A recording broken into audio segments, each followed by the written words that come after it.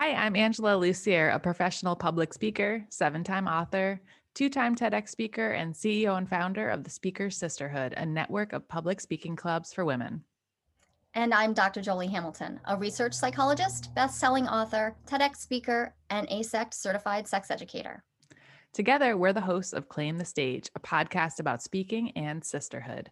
If you've been a fan, you know I've been doing this show solo, and it's been all about public speaking for years. Well, that all changes now.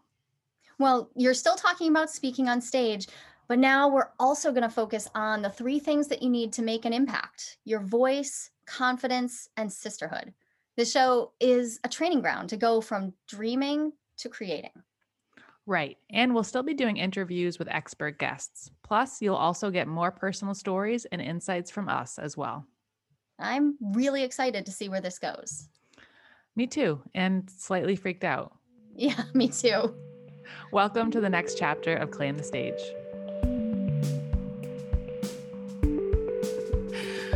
All right. Hey, Julie, how's it going? Hey there, how are you? I'm fine, I think. Are you fine? I'm fine, I think. Okay, that's Yeah, it. it's changing minute to minute. I am definitely living minute to minute right now. Well, what's going on over there that's creating the minute to minute? A few things. One is that I'm baking bread as we speak, and I'm making BAPS because it's Wednesday, but it's also Torin's 19th. It's my oldest son's 19th birthday. Oh my God. I Happy know. birthday, Torin. So 19 years ago, I had just pushed this 10-pound, 2-ounce baby out onto my bathroom floor. That was a moment. That was a, as the kids would say, that was a whole mood. It was really a lot. All your babies were big, right? No, Sage was regular. She was 7'7", but I had a Okay. very traumatic hospital birth with her. And then 2.5 years later, I gave birth to Torin at home, and it was beautiful, but I was very scared. So I held back, and yeah, it was nerve wracking. And then he was enormous. And then I had some other big ones too, but Yeah. he was the biggest. Yeah, that's I mean, big. his shoulders were the size they are now. So yeah, that's not what's causing the stress of the day, but it is on what's on my mind. Like, oh, I want to make sure we're like celebrating his day, but he has a discrete mathematics final and a calculus 3 final. I'm like, and then my His youngest boy was like, birthday? he can't take his birthday off. I'm like, oh, sometimes that's just how it is when you're a grown up. So my youngest made a face that made it very clear to me that he may be done growing up then. Yeah. Shock. Well, it's appropriate. Shock. You might not be able to take your birthday off. Wait a minute. So I'm not going to become an adult. That's Yeah, the I think plan. he was definitely like, wait, no, that Yeah. can't be. Either that or he just blocked off his Google Calendar from now until eternity. Right. Good. Like, no. Smart. Yeah, I want to share that you taught me how to make sourdough last week. And Yes, it I was so feel fun. like a new woman. And as I left your house, I thought I have a new life. Like baking bread is a new lifestyle. It's a whole new way of looking at the kitchen and thinking about meals and thinking about prep. And I have a new pet, my starter. I haven't named my pet yet, but I have a whole schedule. I wrote down on the whiteboard in my kitchen for feeding to I remind love it. myself so I don't I forget. love it. And then we can talk about all the ways you can use the sourdough discard, because you can make sourdough discard can be like waffles, and it can be chocolate chip cookies, and it can be all sorts of things. Oh my Oh, gosh. plus, have you ever made pasta? No. Oh, we have to do that. With My sourdough? You can use it like your discard in it to give it this cool flavor. It's very interesting. Oh, I love Yeah, this. This yeah. is exciting. It's We like our homesteading skills. I'm not much of a homesteader because I really like my technology, and I like to be able to like leave my house and not worry about everything. But I do. My parents raised me to have all the skills. Yeah, I'm gonna challenge that. Um, I mean, you've got chickens, you've got the garden, you make the sourdough, you cook a lot at home and you sew and you homeschool. And I knit, and I've weaved and all the, you know what the thing is, I no longer butcher any animals. My parents did teach me how, but I don't do it.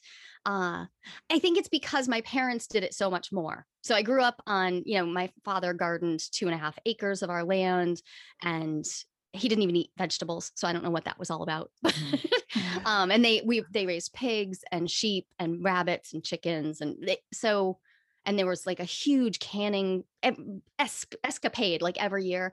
So it felt so much bigger when I was a Mhm. child that what I do feels very dilettante. It Okay. feels like I'm just dabbling, but I do like the kids to have the skills. So I have them learn how, even if they're not gonna do it. Mhm. We'll That's see. awesome. Yeah. Because, anything could happen.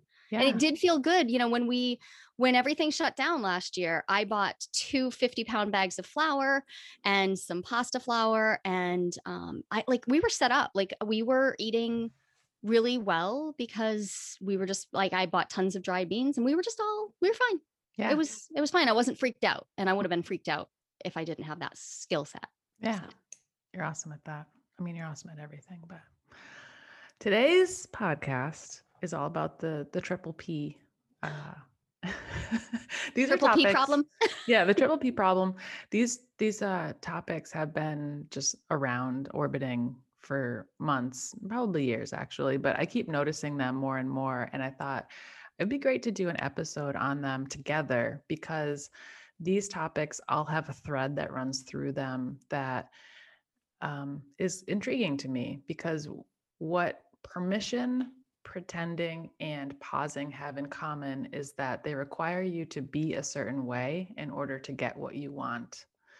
And when I say get what you want, I mean things like acceptance, love, belonging, these things that we're all searching for and may think we can only have if we do things the way that they're prescribed or we do things the way that we think they're supposed to be done because that's how everyone else is doing them or whatever standards we think we have to adhere to. And so I was excited to, I think I woke up at 4 a.m. and was just, of course, like just lying there thinking about the podcast. Why would I be thinking about She's anything? always thinking about all of you. Always. All of you. And these three words just came together and I thought, let's do an episode on this.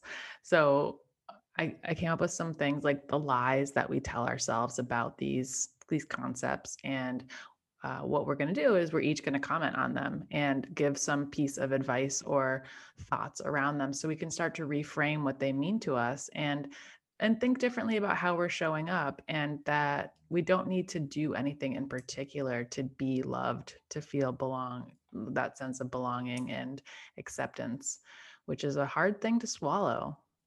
What are your thoughts on these words as I kind of threw them at you and said, let's talk about them?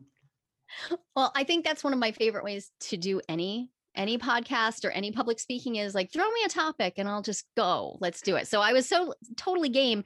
And when I heard the words, I was like, I think they probably have a different form in your head. Like I was aware of the fact that we come at every topic from two different perspectives, obviously. But I think we have dealt with pretending and permission and pausing very differently in our lives, even like as recently as this morning.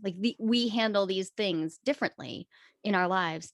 So I'm game to talk about it, and I'm excited to hear how you deal with these things and what you're doing with them.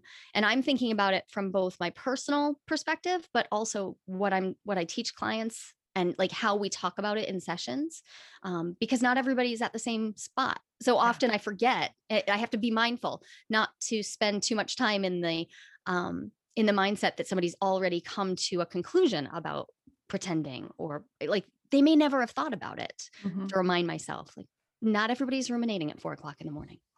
Right. That's a good thing.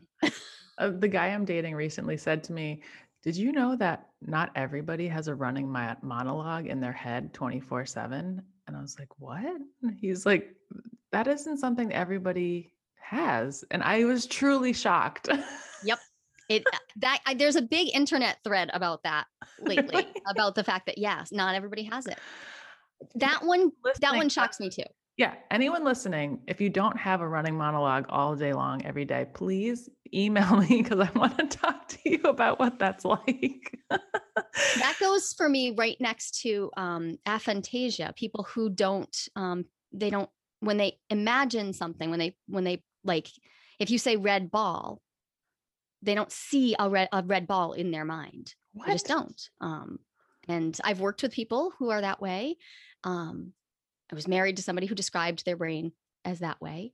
And it's a totally different way of like having your world work. Yeah. These aren't, there's nothing wrong with these other ways, but when we can, that's really, you have to really like shift out of the idea that the way your brain works is normal in order to say, oh, right. When we talk about there being a lot of ways to be, we have to go all the way down to the neurological level. Like there are entirely different ways for human brains to work. Yeah. Mystifying. It is mystifying. So, all right, let's talk about permission. Permission. And the lie around permission. What I've observed in myself and in others is that your idea or your plan or your dream is only good if someone else validates it and gives you permission to do it. And the moment when I realized this was total bullshit was when I was in a business accelerator program like 4 or 5 years ago. And part of the program was talking to the mentors, these seasoned entrepreneurs, venture capitalists, business professors who would come in, and you would sit with them for 15, 20 minutes and talk to them about your idea. And week after week, we would sit down and have these little conversations and present our business idea, present our current challenges and problems, and we would ask for advice. And so I would take all of their advice to heart. I would listen intently, thinking these people know what's best for me. They know what's best for my idea, which at that time was Speaker Sisterhood. They know what I'm supposed to be doing with my life.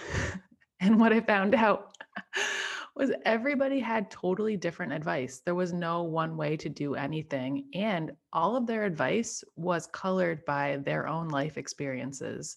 Nobody had the holy grail of business advice. Nobody had the black and white, this is the plan that will work for you advice. It was all just comments and thoughts and suggestions and ideas that were based on whatever schooling they had, whatever experience they had with business.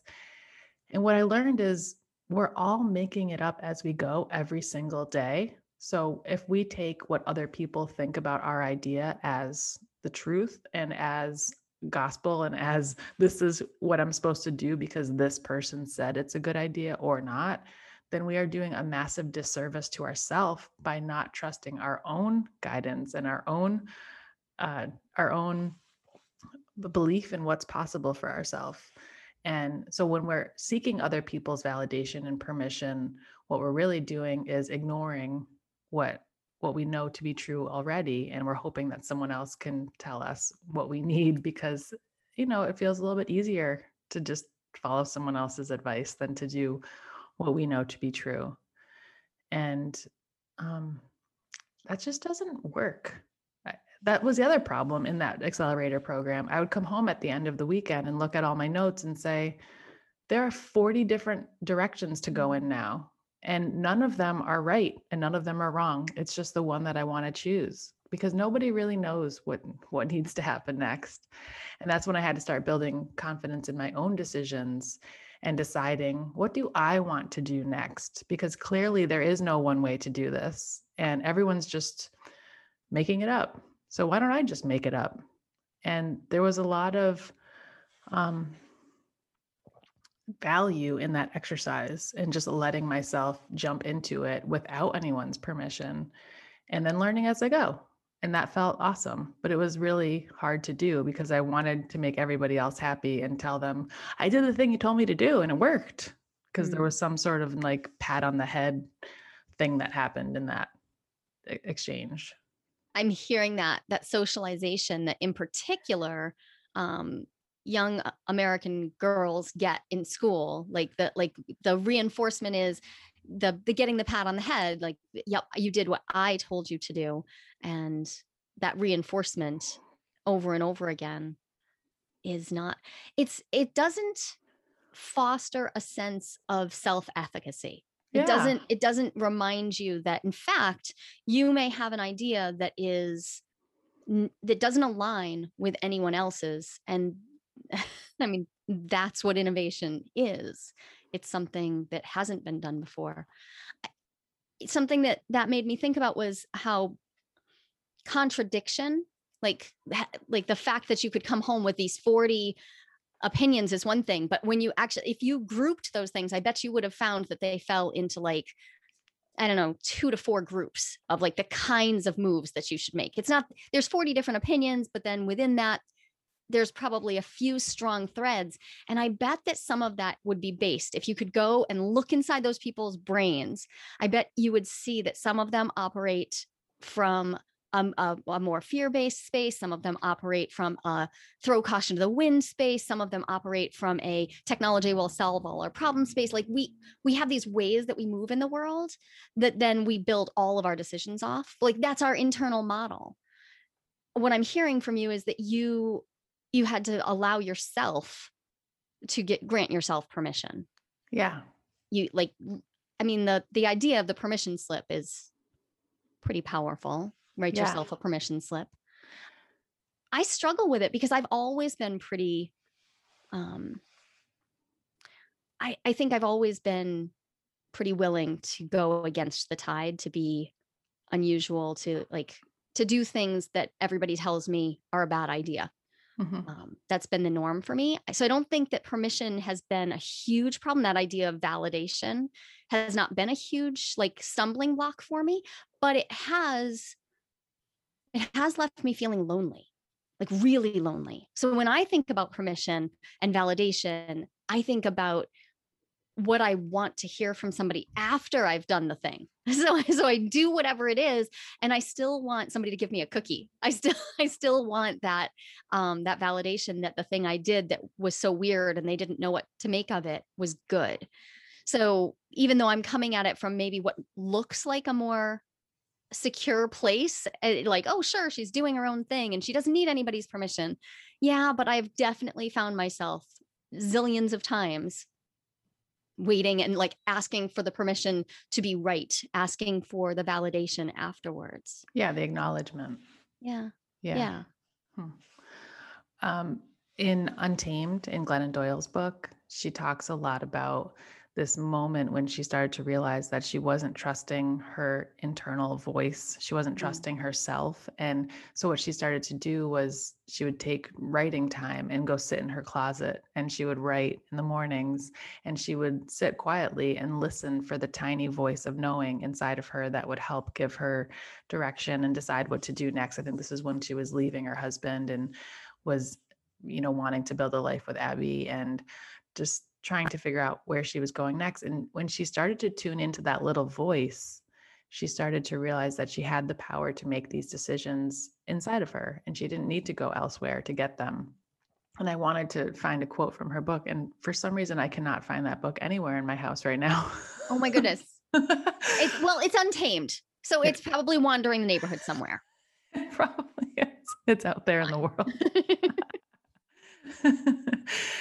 And I know a lot of people have read this book, so they probably are listening to me say this right now and remembering that moment. But that moment in the book was so huge because it's such an important reminder that we have the answers within us if we're willing to listen to them and connect with them.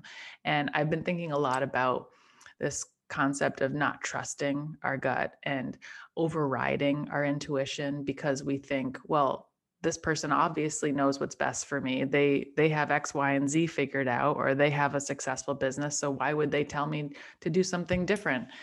And I think in my life experience, I've realized that the person who knows what's best for me is me.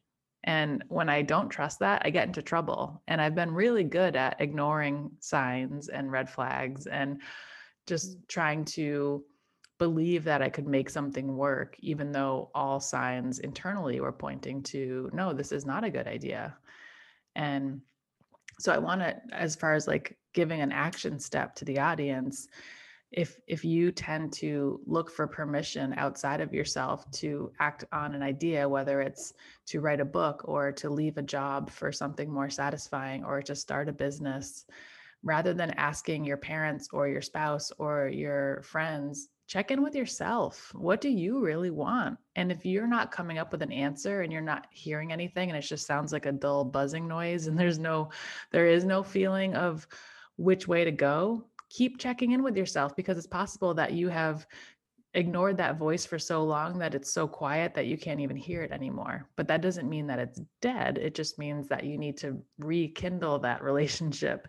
So spending time every day trying to sit quietly and ask yourself questions and tune into your body and listen to the stories that are showing up, and just noticing these things that you may be um, believing to be true about yourself. Like, I'm not someone who writes a book. If that's the story that just keeps coming up, well, now you know maybe there's some work to do around that belief system, and trying to address, where does that story come from, and why would I stop myself from doing something that I feel excited about when that voice is the thing that's telling me not to, but it may not necessarily be true. I'm And sure you run into this a lot with your work, right? all the time, all the Yeah. time. And one of the first questions I ask people when they're telling me this very staunch narrative, it's very clear and crisp. And they're like, it's a no. It's a no that they're also sad about. So I can feel and see their sadness, and I can hear their clear statement about how they can't do something. So they've got a big can't somewhere. And so where we go exploring is, so whose voice is that? Yeah. Whose voice is in there? And often people don't want to say. Sometimes I'll ask them instead to just write about it throughout the week, because they don't want to say, because there's this mistake that we make when we sometimes we think if there's somebody's voice, let's say like an overbearing parent's voice that has taken up residence inside our head, we make the mistake of thinking if we say, oh, that's my mom's voice, that we're blaming our mom. And so I'll grant everyone permission right now. That's not the same thing. You have an inner set of voices, and they're yours, but they may sound like someone from your life.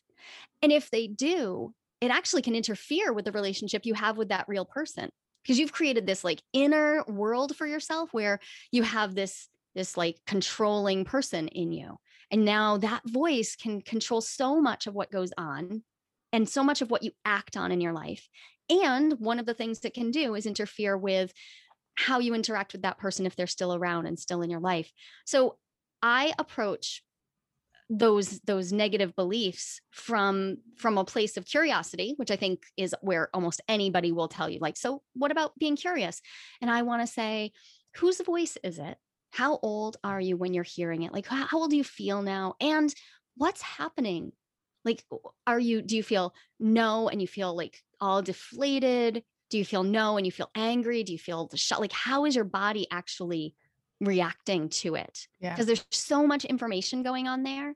Um, and the other thing I do with permission, around the word permission, is I teach. So I'm a sex educator, and most of us were taught to fall back on the Plicit model of sex education, which was it was outlined by Jack Annan in, I think, like 1976. And the first piece of the Plicit model is P, permission. And permission isn't permission to do these things, like not permission to do certain sexual activities. It's permission to ask questions, permission to ask the things that you think are too awkward or too stupid or too whatever. So I think if we just can approach all of those can't statements and all of the self limitations from a place of like, well, what if I could ask any questions about it? Would it be okay if instead of setting a goal, instead of jumping right to, I'm going to have a goal of writing this book, what if we just started asking lots of questions about what will happen when I start writing? What do I think will happen? What do I feel will happen? Mhm. And what direction do I want to move in to make this feeling more open and less constricted? Yeah. Because there's such a constriction when we're looking for permission. There's this tightness that happens, and often people will describe to me like a tightness in their chest, or heavy sensation on their chest, or their shoulders closing in, or their throat constricting. All of that is remediated by saying, you know what, you have permission to play with all of this, to ask all the questions, to be awkward, to be weird, just that. So that's the permission that I usually am attempting to grant people. Be weird. Yeah. Yeah. Be weird. I love that idea of play rather than this is right or wrong, or what if you Yeah. succeed? What if you fail? It's not really about that. It's about, yeah, just trying it out, seeing what happens. And play, there's never a right or wrong when you're playing. It's just playing. Right. It's enjoying. So having that lightness attached to it is a great place to start. And in Speaker Sisterhood, for anyone who's new to the podcast, my company is a network of public speaking clubs for women. And in the clubs, it's about public speaking, yes, but really it's about finding your voice and creating that voice that you want to share with the world. And when I say find your voice, it's not just your external voice, it's also your internal voice. Mhm. And part of crafting speeches and deciding what you want to say is about connecting with that inner voice. So while you may think public speaking, that's scary, I don't want to put myself out there. It's actually more of a, rather than this like external activity, it's more of an internal It's an internal dialogue. exercise. Yeah. You're engaging with the different parts of yourself and then crafting an actual narrative Yeah. out of it, Yeah. which is magic.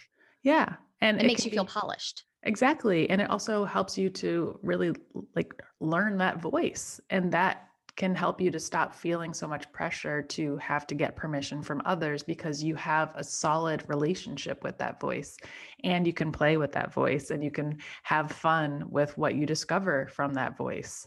So there's so much here to explore, and just the word permission, you can spend weeks, months thinking about how you're showing up in your life and letting other people dictate what you're doing or not doing, based on where you're putting your power, if you're putting your power in others to decide that for you, or if you're putting your power in your own internal and external voice.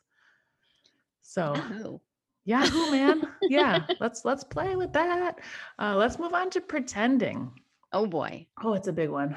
It's a big one. It is. I love that we're doing this episode after all of the episodes we did about the good girl and people pleasing and owing others. And we did so much conversation about that. And maybe that's part of why these words have been on my mind so much lately.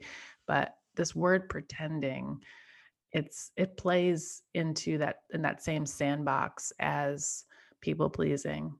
And it's all masquerading as one thing that I think we maybe don't want to say because it feels like maybe more harsh. Like we say the word inauthentic, and it's like inauthentic doesn't feel as gross or ooey gooey as the word dishonest. Because when we're pretending, we're being dishonest. And we could, I have feelings about that. I know you do. When we're pretending because we want to show up a certain way and portray ourselves as someone who is polished or someone who's an expert or someone who has it all together, someone who has it figured out, someone who's competent, organized, intelligent. Um, when we do that, we're being dishonest and we're creating dishonest communication and relationships. And so if we're coming from our life, we're creating a life where everything is based on dishonesty, what in your life is real? Mm. And that's the question that I keep asking myself, is like, where do I show up with a lack of honesty because I'm afraid to disappoint someone, or I'm afraid that I'm going to come across as incompetent or unprepared, or all these things that are real deep fears of mine. And I have to say that when you and I decided to work on the Frientimacy book together, that book and those exercises were transformational. I hate that word now, but pivotal. I don't know. Transformation still happens, even Yeah. though it's been now decimated by the coaching industry. Yeah. Because it required me to constantly ask myself, why am I saying yes to plans with Jolie? Is it because I want to get together with her, or is it because I'm afraid of saying no and her thinking I don't care about our friendship? Or, why am I not telling her that something she said upset me? Is it because I don't want to have a confrontation? Is it because I don't want to upset her? And like being able to have these conversations with myself about why I was pretending helped me to build a base to then be able to translate that training into other places in my life, like speaking on stage, like relationships with other people, um, posting things on social media and starting to show up in a way that just wasn't performative. It wasn't about manipulating a message in order to get people to see me a certain way. It was, I'm just going to be honest and say, like, this is hard. I'm stuck. I'm lost. I don't feel competent. I don't feel prepared. I don't feel organized. And those are all the hardest things to say when you want to be perceived a certain way. So, They're anti-capitalist viewpoints. To show up and say, I'm not entirely prepared. I, in fact, am in progress. I'm creating as I go. It moves against the general like trend in our culture that to be in business is to be decisive and to have already figured it out. I don't think that that's actually inherent to it. I think it's just it's the picture we've created of what it means to be in business. I think if you actually sit down with a bunch of entrepreneurs, you find out exactly what you did in the accelerator, that everybody's making it up as they go. And some of us will be successful in outer ways, and some of us will be more successful in inner ways. And those are all good. I'm so glad you brought the word performative into it, though, because when you said pretending, that was the word that like leapt right into my mind next to it, was where am I performing? Because that's not the same thing. People ask me all the time how I can be so vulnerable when I'm speaking. And I think the core of it is because I'm not performing. So my vulnerability is because I'm not acting, I'm not faking it. I'm showing up and I'm willing to get hurt. mm-hmm. And that's hard. But if I didn't do that, it would be performative vulnerability, which isn't the same thing. And lots of people do it right now. It is so common. Yeah, it is. That's a really good point. And when I'm scrolling through social media and I see that performative vulnerability, it is such a turnoff. And it makes me question not only their agenda, but also like what's going on in their life that they feel like they have to post this like very personal thing that is clearly used as a manipulation to sell you something. Well, that's the thing. It's because I post incredibly like personal things. I talk about very, very personal things. And I know a couple of people right now who are going through some big, heavy emotional stuff, and they're publicly processing it. And they're doing that in a way that is authentic and true. It's so obvious that it's not manipulative. And so I guess what I would say is we can tell when it's manipulative. Mhm. Like we know our inner awareness perks its ears up and goes, Yeah. But when you say pretending, I think there's a flip side to it too, because pretending is what kids are doing when they're playing almost all day long. They're pretending. I use pretend play as a way to try on new versions of myself. And that's separate to me because I have an honesty fetish. Yeah. I'm like deeply attached to honesty. The hottest thing in the whole world to me. But pretending, so taking an idea or an identity and intentionally putting it on and letting the people around you know, I'm just going to try this on. I'm going to try being this person. I'm going to try embodying that and see how it feels for me. That's a really useful way for me to gather information. Recently, I was playing around with like, okay, am I going to be a professor? Like, is that a place I'm going to put a lot of energy? I'm going to go down that track, not just teach a class or two here and there, but I'm going to go there. And so I tried it on. Like I tried on saying out loud that that's what I'm doing. That that's my primary means of interacting in the world. And I tried that on for a few weeks. And after I did, I was like, yeah, that is not my truth. It's just not, but I needed to say it out loud. Yeah. So the important part was that I had told my partner and my kids, like, I'm trying this out. I'm gonna talk about it like it's real for a while. I don't know whether it is yet. And that's my version of pretending in a positive way. I guess I don't see that as pretending. That to me seems like experimentation, and it seems like explicit communication in saying, I'm going to see what this feels like versus like showing up in a way that Yeah, it's not like, dishonest. yeah, It's you're not. right. Right. It's not Right. So I dishonest at think all. it just comes down to how you it's parsing the word pretend. I think because I instantly with the word pretending, I go to childhood play. Hmm. That's what I think of. So I think, oh, it's like playing house for a while. And sometimes you play house with somebody and you find out, oh, I really don't want to live with them. So I'm a head home. Yeah. Yeah. And sometimes you find out that you want to spend every waking moment with them. So yeah, I just think it's a different, it's a how the word showed up for me. I think that when I think about performative stuff, that gets my hackles up. Mm. That makes me really, really frustrated. The idea that somebody is pretending to get me to do something, it's manipulation. And Yeah. I feel that it feels like a knife to the gut for me. Hmm. And it has come up in all sorts of ways. I mean, one of the ways that it drives me bonkers is when women are, so I'm non-monogamous, and when women are performatively bisexual, like, so if their husband or partner, partner happens to be around and he's turned on by the acts of two women together, and so she'll play, but I'm like, oh, I get my heart broken so easily. She'll play, but she's not clear that it's just play. It's just acting. It's just acting. Ouch. Such an easy way to get your heart slashed. And it's happened to me so many times that I find myself like so frustrated and so shocked by it that I leave spaces. I stop dating at all because I'm just like, nope, I can't go through that again. It's too much. Yeah.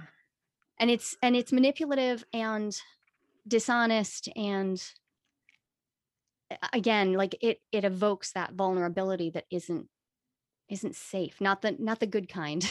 Hmm. The rough kind. Like, Yeah. wow, you invite someone to come out of their shell. And it happens in other spaces too. It happens in business spaces all the time where people Hmm. are performatively offering help, but Hmm. then they won't be there for you. They're not really going to show up. Hmm. Drives me crazy too. I have a friend I've known for a long time, and we knew each other in high school and our 20s, 30s, and I see her now, and I often wonder, does she know who she is? And it seems like a lot of the time she is pretending, but I don't know if she knows that she's pretending. I think she thinks that the way she is who she is, Yeah. but I So think she it's, like identifying with your persona is a real thing. Like yeah, you wear your persona, you embody your persona, this face of the person you think everybody wants you to be for so long that you lose track of who yourself, your capital S self yeah, like you is. become your mask.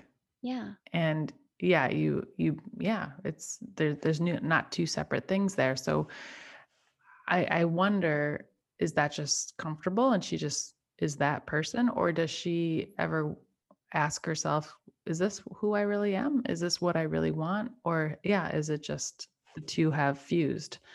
My guess And would be that that's a dark night of the soul sort of moment. Like to reckon with that would be a okay. If this is a real reckoning, I have to, because from there's a fork into, am I going to explore who else I am, what else there is to me, or am I going to decide that this identification really is me, and I'm going to allow myself to be subsumed into it, whatever self I have, just sink into the background, yeah, which is really common. I mean, I see it all the time, yeah. all the time. Well, I've been feeling a lot of discomfort lately, and I think there's so many things that I could attribute that to. It could be the fact that we've been in a pandemic for a year and life has That been might. so different. Yeah, and I haven't been able to do the things that I love. Like I love public speaking, and I haven't been able to get on a stage in over a year, and I haven't been able to go and attend groups that I really love being part of, and feeling that sense of isolation and loneliness that I think so many people are feeling right now.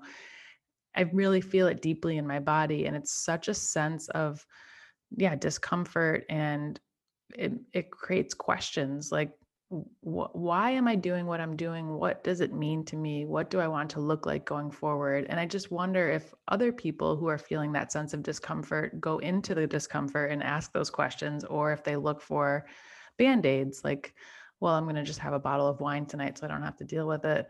Or, I'm just going to go on social media and forget about my own stuff.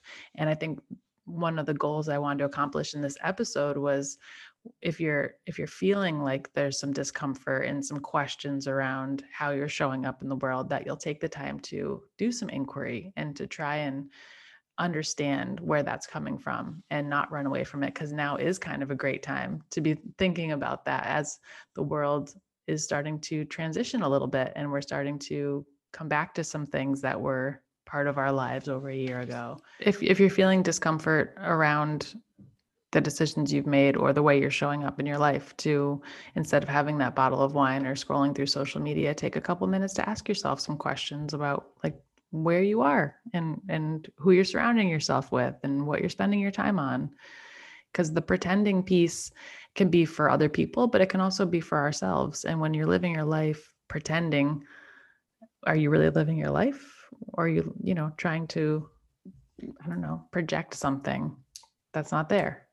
I want to add to that then, because I think that that's super important, but it would be smart to start, I think, with some soothing, some capacity to self-soothe that isn't numbing.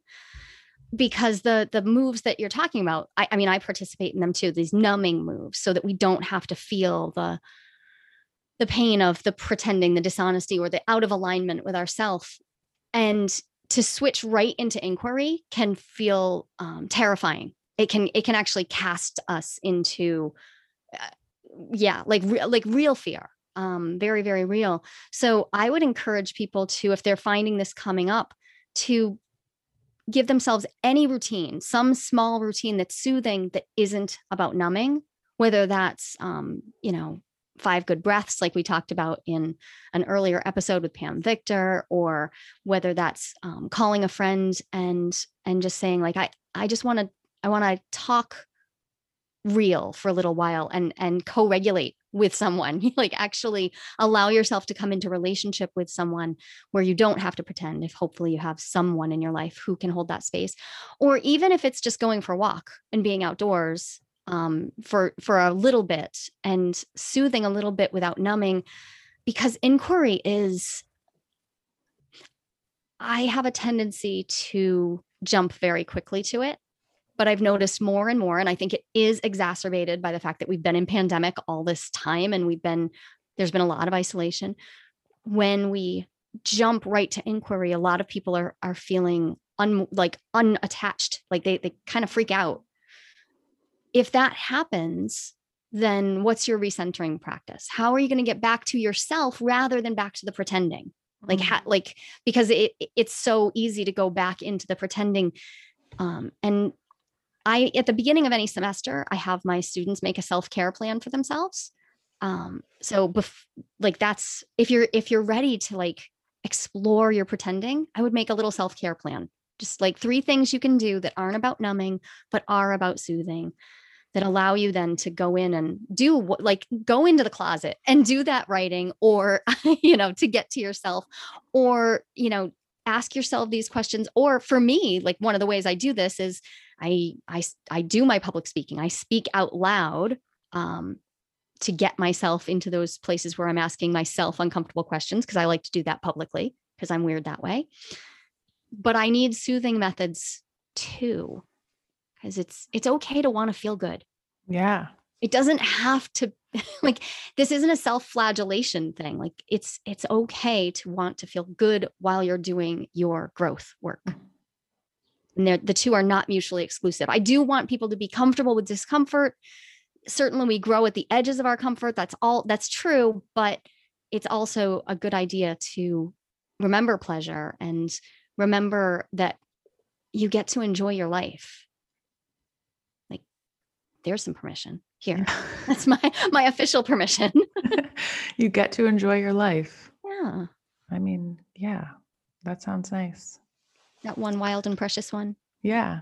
Well, I love that you added that. And I hope that anyone who hears that gets excited about what that could mean to them, because self-soothing can be so many different things. And I'm starting to learn that what self-soothing is to me is getting together with a friend to talk about the feelings, and eventually maybe even being held pinky held at least.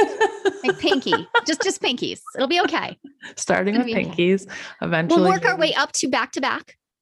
Back to back. Yeah. She actually may be turning. I wish this were a video right now because she may be turning inside out. It's possible. It's possible. You know, human touch is so important, but we have corrupted it by making touch highly sexualized for many of us. Yeah. And there's a wealth of other touch in the world. And, you know, I don't have all the answers around that, but I think that figuring out how we soothe and co-regulate with each other. Co-regulation isn't just for therapy, right? Like it's therapeutic. It's not therapy. You show up with a friend or with a lover or with a parent or a child or and there's this space where you actively soothe but don't numb. Yeah. Pretty cool. I think we could do another episode just on that actually, because it's a big one. And I remember something happened. I felt all bummed out and really just having some deep feelings. And you said, well, have a plan for self-care when these things happen. And it was like, oh, so I don't have to just sit here and feel like shit for 6 hours. I could just do something that would feel comfy and loving and nice. And I think the first thing you suggested was like, just get in a comfy little nest of blankets and pillows and just like enjoy sitting in that. And that, just the thought of doing that was so helpful to get me out of that space of like feeling gross. And yeah. And I got that idea from Dr. Bianca Laureano, who we had on the show a while back. She opened a class that I was in on care for people receiving abortion care. She opened that class knowing it would be a sensitive subject and we would all have feelings with, okay, what's your self-care? Like, how are you going to care for yourself? What do you need to be able to come back into your body safely if you get triggered or you get set off? And that has completely revolutionized how I teach, how I parent, because now I make plans and I actually write them down. What are my steps? What is my self-care plan? Who are the people who can be my safety people? So you're on my list of people who like, okay, you're freaking out. Who are you going to turn to? And it can't just be, if at all possible, don't let it just be your spouse, because that is one of those ways that we buy into the idea that our spouse has to be everything. Mm-hmm. So we can actually make space in our relationship if we also have a friend we can turn to. There are a million ways to do this, but having that plan in place it's so much easier than trying to think from that space. Because you're not in a good space to make a step, right? Yeah. So you need it to be as easy. You want it to be frictionless. You know how we talk about frictionless sales? You want your self-care plan to be as frictionless as possible. Yeah. Like easy to move into. Yeah. Yeah. And having a process for yourself, like when this comes up, I do this. And you don't have to reinvent the wheel every time. Because when you're in that state, it's hard to just make a plan in that moment. But if you have something, it's like someone's choking, do CPR. Right. Same thing. Like have a plan. It's first aid. It's first aid. Like first. So it's a graduated list. Like first you need that, like, okay, what's my immediate response? Yeah. And then deeper layers of like, okay, and now what do I want to do with this feeling? Right. Now adding depth to it. Right. I love that. Yeah. Because you're going to need the Band-Aid too. Like the quick, like, what do I do right now? But if self-care stops being about bubble baths and starts being about how do I get myself out of my narrative of being stuck, paralyzed, and being harmed. Like sometimes we're just making a story about being harmed that we might be able to just walk away from it. We could walk out of that harm and into something else. Sometimes we can't, but many times we can walk out of it, but we need to train ourselves to be able to. And I think you're right. Like, it's like an emergency responder move. Like, wait, what do I do now? I'm starting to be activated. What do I do? Yeah. I think when people are choking, you actually do the Heimlich maneuver. So I want to just add that. That's true. That's true. And as a mom, I didn't know how many times I was going to have to do that as a mom. Like, like I have four incidents where I had to perform the anti-choking pieces of first aid. And I didn't realize how good it was that in fact I do have that hair trigger, like, okay, step into action. But if you're more of a freeze person, I'm a fight person. So that's actually like that's how I move into that space, is like, oh, action. But if you're a freeze person, then put into place the very first move that you make.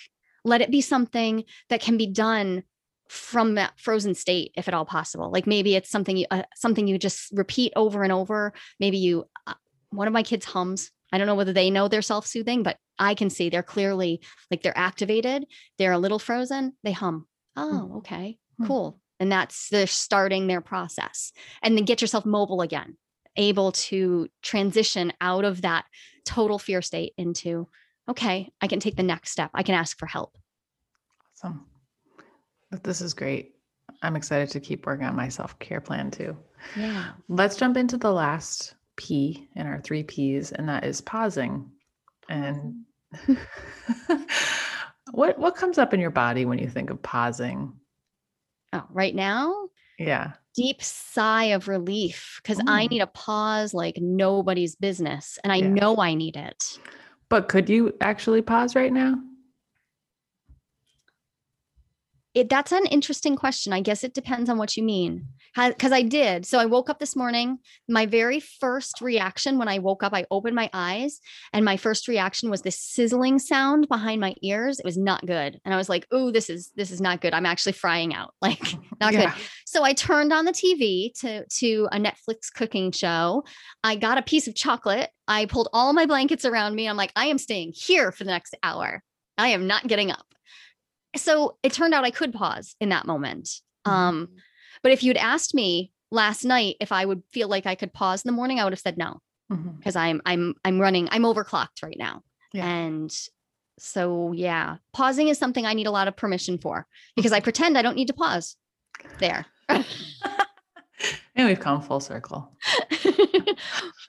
Well, I think the relationship with that so many people in our world today have with pausing is a negative one, because stopping means you're no longer being productive. You're no longer contributing. You're no longer proving yourself. You're no longer productive and busy. So what are you? Are you useless? Are you falling behind? Are you lazy? Are you, irresponsible? Are you letting things fall apart? Can you be somewhere in between being busy and productive and doing and constantly moving forward and feeling like your life is falling apart and you're lazy and you're not getting anything done? Like what's in the middle of those two? Because I feel like that's a place where it feels like there's more of a safety, like you don't have to frazzle yourself and burn yourself out, but things are still happening. I think it's another P word. I think it's pacing. So I've actually been talking to Ken about this a whole bunch lately. I'm like, I don't want to burn myself out again. I took on too much this semester, and that became obvious a couple of weeks ago. Yeah. And there wasn't anything to do about it. Like I would have had to quit something, and I wasn't going to. But what I said is, so I don't actually want to set down my goals for this year, but I do need to work at a pace rather than this frantic productivity race. Because if I make my identity too closely tied to productivity, that's no good. There's no end to that. And there's no prize. Nobody's giving you a medal, and the money is not directly correlated to it, because when I burn myself out, I do not make more money. I make more money when I'm carefully moving forward at the pace I've selected. And I think I'm thinking now, like on the lawnmower, like the turtle to rabbit, like selecting the pace that's appropriate for you at the life stage you're at, in the place you're at, like all of those things. Because our paces right now are a little offset. Yeah. And I there's not a right or a wrong there as far as I can see. It's we've just decided to move at different paces. Yeah, and this pace is not my typical pace. I think I've always tried to fill my days as much as I could with many different activities, and that felt like I was being a good business owner. I was being a good leader. I was being all these things that I was trying to live up to all the time to prove that I was I was doing what I said I was going to do. I'm keeping my word. I'm trying as hard as I can. And I have these, letters and notes and emails from Speaker Sisterhood members and leaders. And the word that comes up a lot in those letters is inspiring. And when I look at that word, I wonder if they're talking about the amount of work I do. Like that's what, like lately, I always come back to that. Like, are they saying I'm Yeah, I inspiring don't think so. because Everybody write to Angela this week and tell her in a couple words what you actually find inspiring. Because I don't think there are a few people who have put you on a pedestal around your productivity. I've seen it happen, but I have heard a million other ways that people are inspired by you. So Oh, I'm certain it's not just that. I think it's a okay. thing that stands out to some people. And I think that it makes your ears perk up because you are nervous that if you set it down, that who are you, that identity question. Yeah. But I personally, that was never what inspired me about you. I saw you as busy and thought, okay, cool, but I don't care about that one way or another. That was not the inspiration. My inspiration was that you were so willing to do things that were so clearly uncomfortable at whatever pace you were moving. Like you were just willing to go into the unknown. I loved that. Loved watching that. I still love watching that. And right now, the unknown is not being productive every second of every day. Yeah. So it's just as enjoyable and inspiring to say, like, wow, look at her doing that hard thing. That's amazing. Okay, you just blew my mind. Her face went blank. I'm like, are we frozen? Are we frozen? No. I just died of shock. Yeah. No, seriously. I think the first three people who I met, I met them. I said that I knew you. And the thing that they said back to me was, oh, she's a super producer. She's produced the most content of anyone I know. And I have to say, I don't see that as a compliment because I felt in that this like, okay, but what does that say about quality? What does that say about what you're producing? What does it say about who they think you are? Like Yeah. lots of people produce lots of stuff. Tell me that you read it. Tell me how it changed you. And so when I have sat in a Speaker Sisterhood room and listened to the stories of people like really speaking their truth because you created a space for them to stand up and tell a story that they have never spoken out loud before. Now that's impressive. That's impressive. That blows my mind. That totally shows me that in that productivity, you created something really worthwhile that was needed, a place that people needed. And if you'd been able to do that while also like drinking beer and sitting on your couch, I would be equally impressed. It doesn't matter to me. If you made that all from the beach, cool. Like whatever. You made the thing that's magic. So, yeah, you. Yeah, thank you very much for saying that. And I think I'm still working on separating productivity from being an impressive or inspiring person. Cause let's work on that together. Yeah. It seems like quantity somehow equals value. Yeah. And so it's an ongoing challenge for me. And I know you've connected this to capitalism and the white supremacy and that these things are inherent in our culture and that it's not like I just made this up and was like, yeah, this is a story. You were groomed for it. You were groomed for it. We all were. Yeah. And so hearing, oh, I don't find you inspiring because of the amount of work you do. I find you inspiring because of this person that you are and the willingness you have to jump into things you don't know about and then see what happens. And that is such a relaxing perspective. And it's calming to hear that. Cause it's like, oh, I don't have to be anything. I don't have to do anything. I'm just showing up as myself because the willingness is so natural for me. I'm not like waking up every morning going, I'm going to make myself do a hard thing.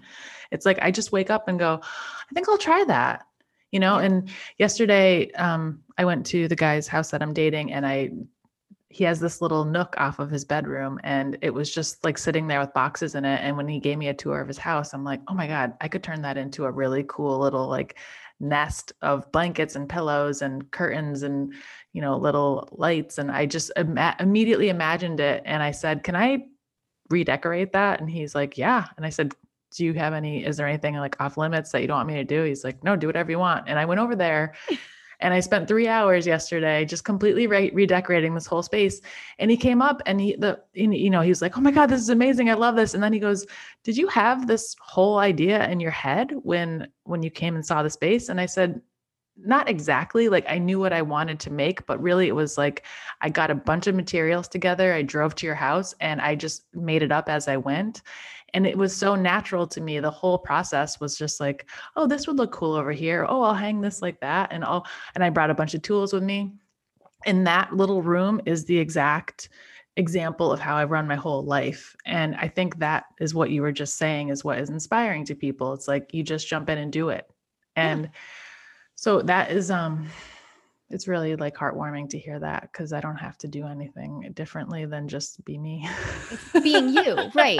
And it's so different. I jump in and do uncomfortable things too, but from a completely different place. Yeah. It's just a totally different way. Like, and I think if you tune in and listen, I bet that that's what a lot of people are really saying about you, but you haven't been able to hear it yet. Yeah.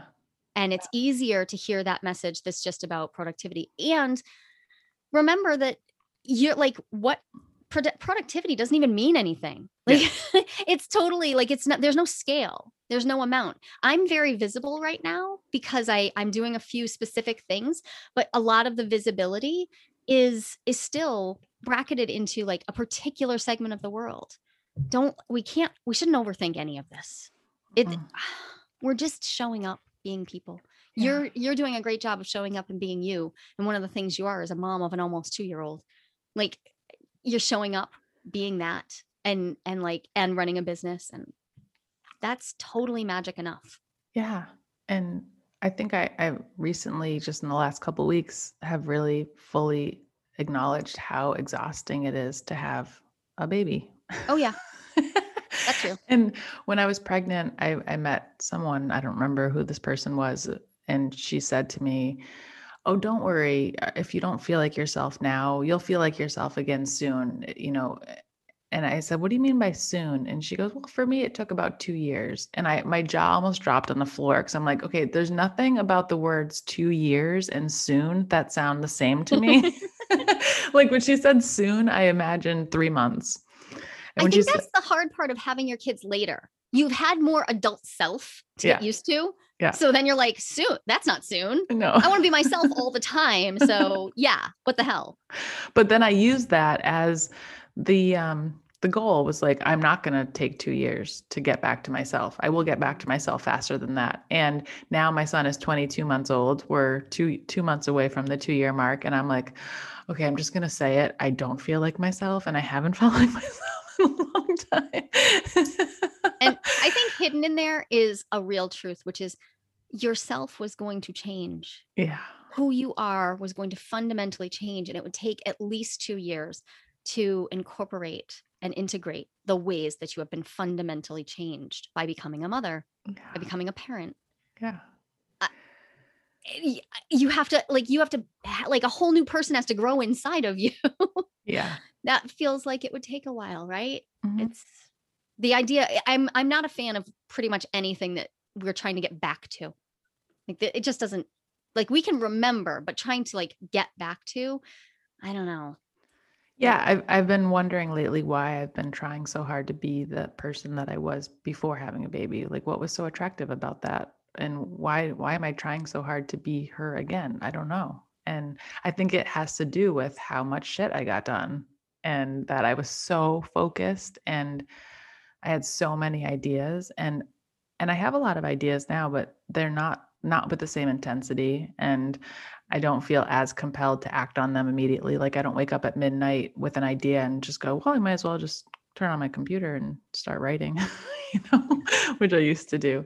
So Yeah, I think there's just integration that's happening right now and some resistance around the integration, but the pause is helpful for that. And so this is what I wanted to bring up on the show, is that having a pause creates the space for the inquiry. It creates the space for the integration. It creates the space to notice when we're pretending, when we're seeking permission and validation instead of trying to do the thing that feels good to us. And being able to slow down long enough to actually notice what's happening in our life is what creates that higher level of self-awareness and clarity and being able to show up for real, honestly, in your relationships and for your life.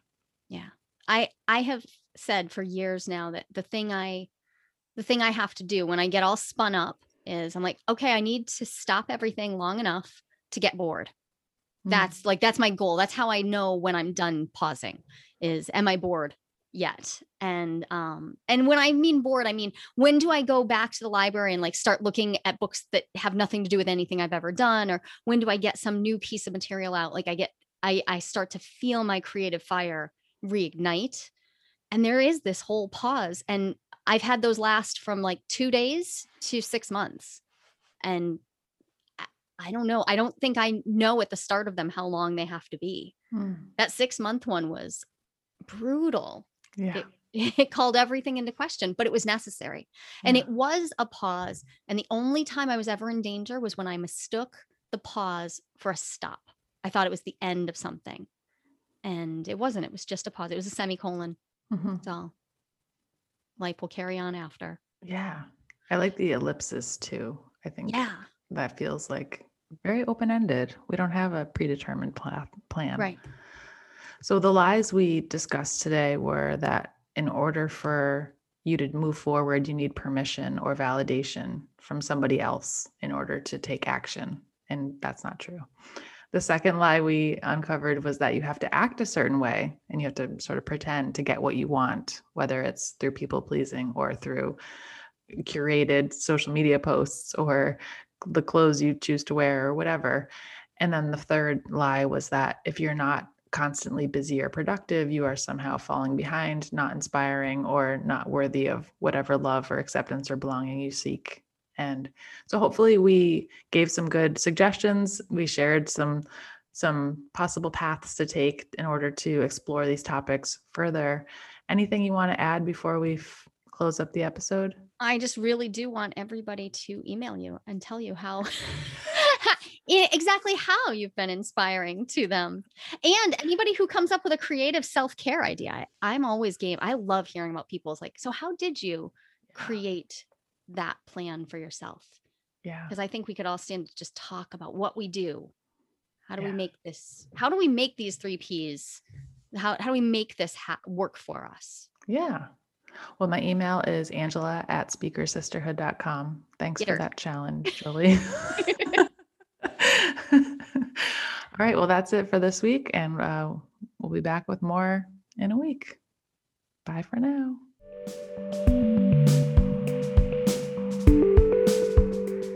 Jolie and I hope you love listening as much as we love making this show. If so, tell us by leaving a rating and review on Apple Podcasts or share it with a friend. Claim the Stage is a production of Speaker Sisterhood and is produced in the Glitter Closet in Holyoke, Massachusetts. Music is composed by Kelly Vogel of Sound Passage. All right, that does it for us this week. Until next time, stop waiting, start creating. Bye for now.